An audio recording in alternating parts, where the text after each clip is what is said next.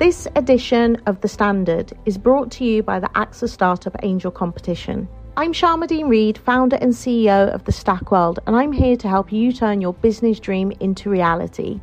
There are 6 chances to win the competition, including 2 top prizes of £25,000, mentoring from myself and leading UK founders, plus business insurance for a year thanks to AXA. Go to standard.co.uk/AXA Startup Angel for details on how to enter and complete your entry by the 2nd of June 2024. Good luck.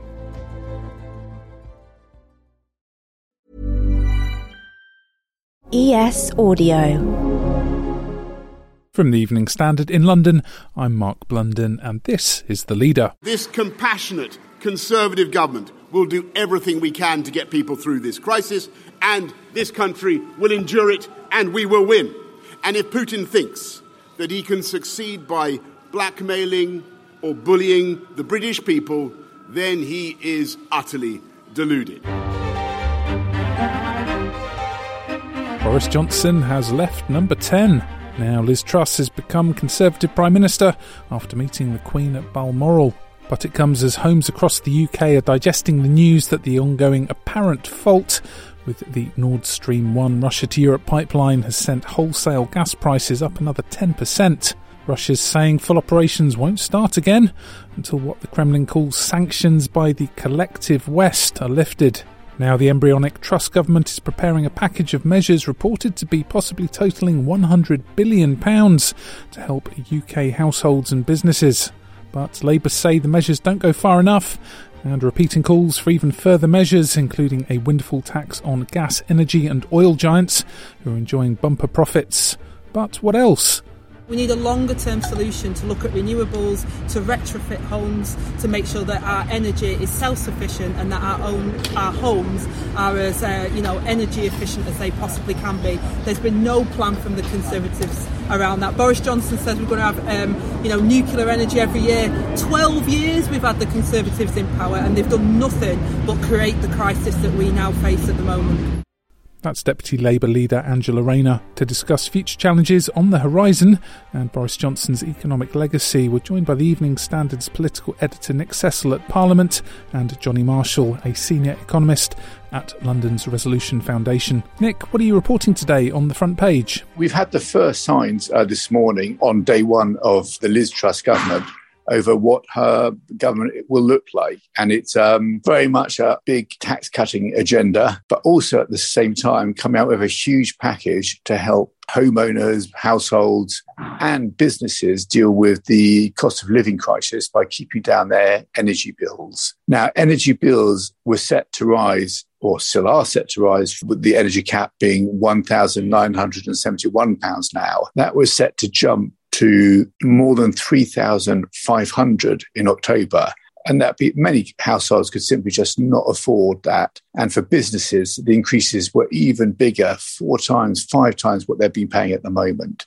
So the government, what we're expecting now is a huge package of help, possibly costing 90 billion, 100 billion. This will aim to keep down the bills maybe to £2,000, £2,500 for households. The exact mechanism we don't know yet. And also, crucially, we don't know how it will be funded, whether that was going to be funded through taxation, through borrowing, or through a scheme where you'd have government-backed loans to energy companies. They would cut prices now, but then claw back that debt over the next decade or two. So we're still waiting for the detail. But what's clear from this morning, from what Cabinet Minister Simon Clarke was saying on the radio, is that the Liz Truss government believes you can do big tax cuts as well as deal with the cost of living crisis. So is this the new administration trying to steal a bit of a march on Labour? Yes, it's similar to what Labour has been calling for. We're expecting the funding mechanism to be different from Labour. Part of Labour's scheme to freeze the energy cap would have been funded by an extended windfall tax. But it is very big spending, and it's very different from what Liz Truss was saying at the start of her campaign or a few weeks ago, that she wouldn't be giving any, quotes, handouts to people to help deal with energy bills. Now, what appears to have happened is that her team, she's been briefed on the realities facing the country by the civil service. They would have briefed both Ms Truss's team and Rishi Sunak's team as a leadership contest for the Tory leadership and to be the next PM. So they would have suddenly realised, actually, this is the scale of the challenges facing the country. And so they both changed their plans, and Ms Truss possibly more than Mr Sunak. What's the vibe been like around Westminster today? Well, it's very much a feeling of change. Boris Johnson gave a typical Boris speech as he left Downing Street before flying up to Aberdeenshire to go and see the Queen at Balmoral Castle. This changeover of prime ministers would normally take place at Buckingham Palace, but because of concerns over the Queen's mobility, she stayed at Balmoral, and Boris flew up on one plane and he was swiftly followed by Liz Truss on another plane. The weather's quite bad up there, so it's delayed in the transport arrangements. But now both Mr Johnson and Ms Truss have been to see the Queen, and Liz Truss is Prime Minister. She's heading back to Downing Street and she'll speak to the nation shortly. And any thoughts on the future Chancellor? There's been plenty of buzz around Kwasi Kwarteng. My understanding is that Ms Truss is still drawing up her new cabinet. Some of the posts are still to be finalised, but it certainly looks very much like that Kwasi Kwarteng will be her new Chancellor. He's a very close ally. They live close to each other in London. They once wrote a book together back in 2012 called Unchained Britannia. And one of the key arguments in it was that the British work ethic needed to improve. And certainly they're promising a very radical agenda to try and grow Britain's economy, which they see as vital, partly through tax cuts, partly through cutting many regulations, including on planning, for example. But they believe Britain's future lies in a dramatic improvement in growth and less focus on redistribution of wealth. Let's go to the ads. Coming up, the UK's Kremlin connection for gas prices, future financial challenges, and what about Boris Johnson's economic legacy? Why not hit rate and follow in the meantime? Hi, I'm Lawrence Dallaglio, host of the Evening Standard Rugby Podcast, brought to you in partnership with QBE Business Insurance. The show is available to listen to now and right up to the end of the season, when the winners of the Champions Cup will be crowned at Tottenham Hotspur Stadium, and the fight for the Premiership title will be decided at Twickenham. QBE is one of the world's leading insurers, and they will help your business build resilience through risk management and insurance solutions. Subscribe and download now wherever you get your podcasts. Thanks for listening.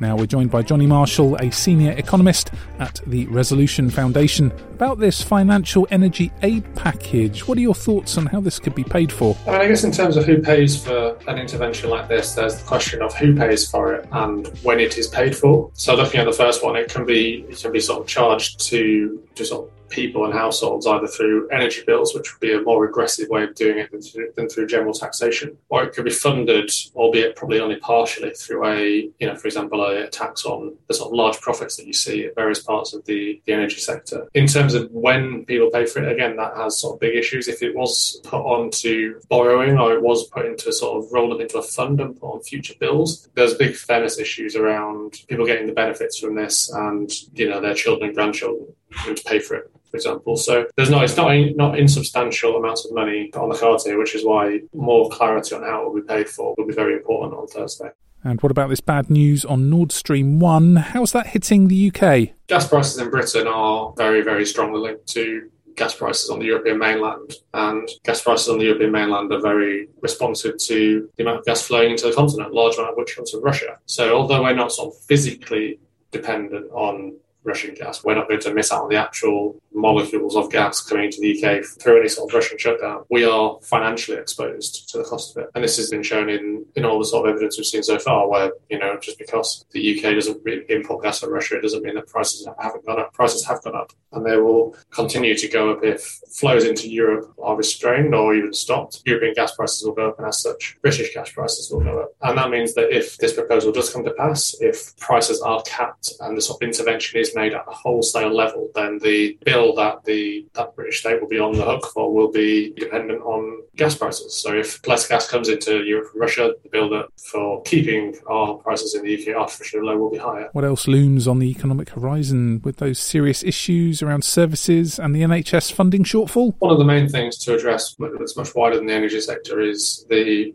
lack of economic growth in the UK and the fact that real incomes are falling as a result. This means that the country and people in the country are much poorer than they would have been had those trends not persisted. That means that when shocks like this do come along, the nation is less resilient, less able to deal with them. If our economy had carried on growing at the pace it had done before the 2008 financial crisis, then the country would be richer, households would be richer, and a shock like this wouldn't be as, it would be bad, but it wouldn't be as bad. So, a clear priority now is sort of snapping out of what's about 15 years of stagnation, of no economic growth, and starting to get the economy working properly again. And finally, Johnny, many thanks for your time. With Boris Johnson making his exit today, what sort of an economic legacy has he left us? I think in the sort of net zero world, Boris Johnson leaves a reasonable legacy behind. We've seen a huge shift in how the government deals with the issue of decarbonising, which, had it happened 10 or 15 years sooner, again, would have meant this energy shock would be a lot lower. That's probably one of the main ones. But, failing to turn this whole economy around so it did start growing, and leaving at a time when economic forecasts are so gloomy, where, real incomes are going to be on the largest falls to this since records began, is probably not an ideal legacy to leave behind.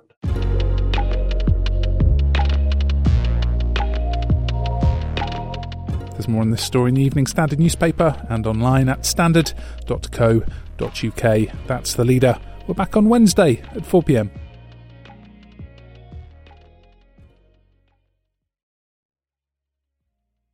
Hi, I'm Lawrence Dallaglio, host of the Evening Standard Rugby Podcast, brought to you in partnership with QBE Business Insurance. The show is available to listen to now and right up to the end of the season, when the winners of the Champions Cup will be crowned at Tottenham Hotspur Stadium, and the fight for the Premiership title will be decided at Twickenham.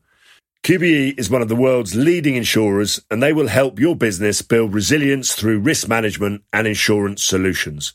Subscribe and download now wherever you get your podcasts. Thanks for listening.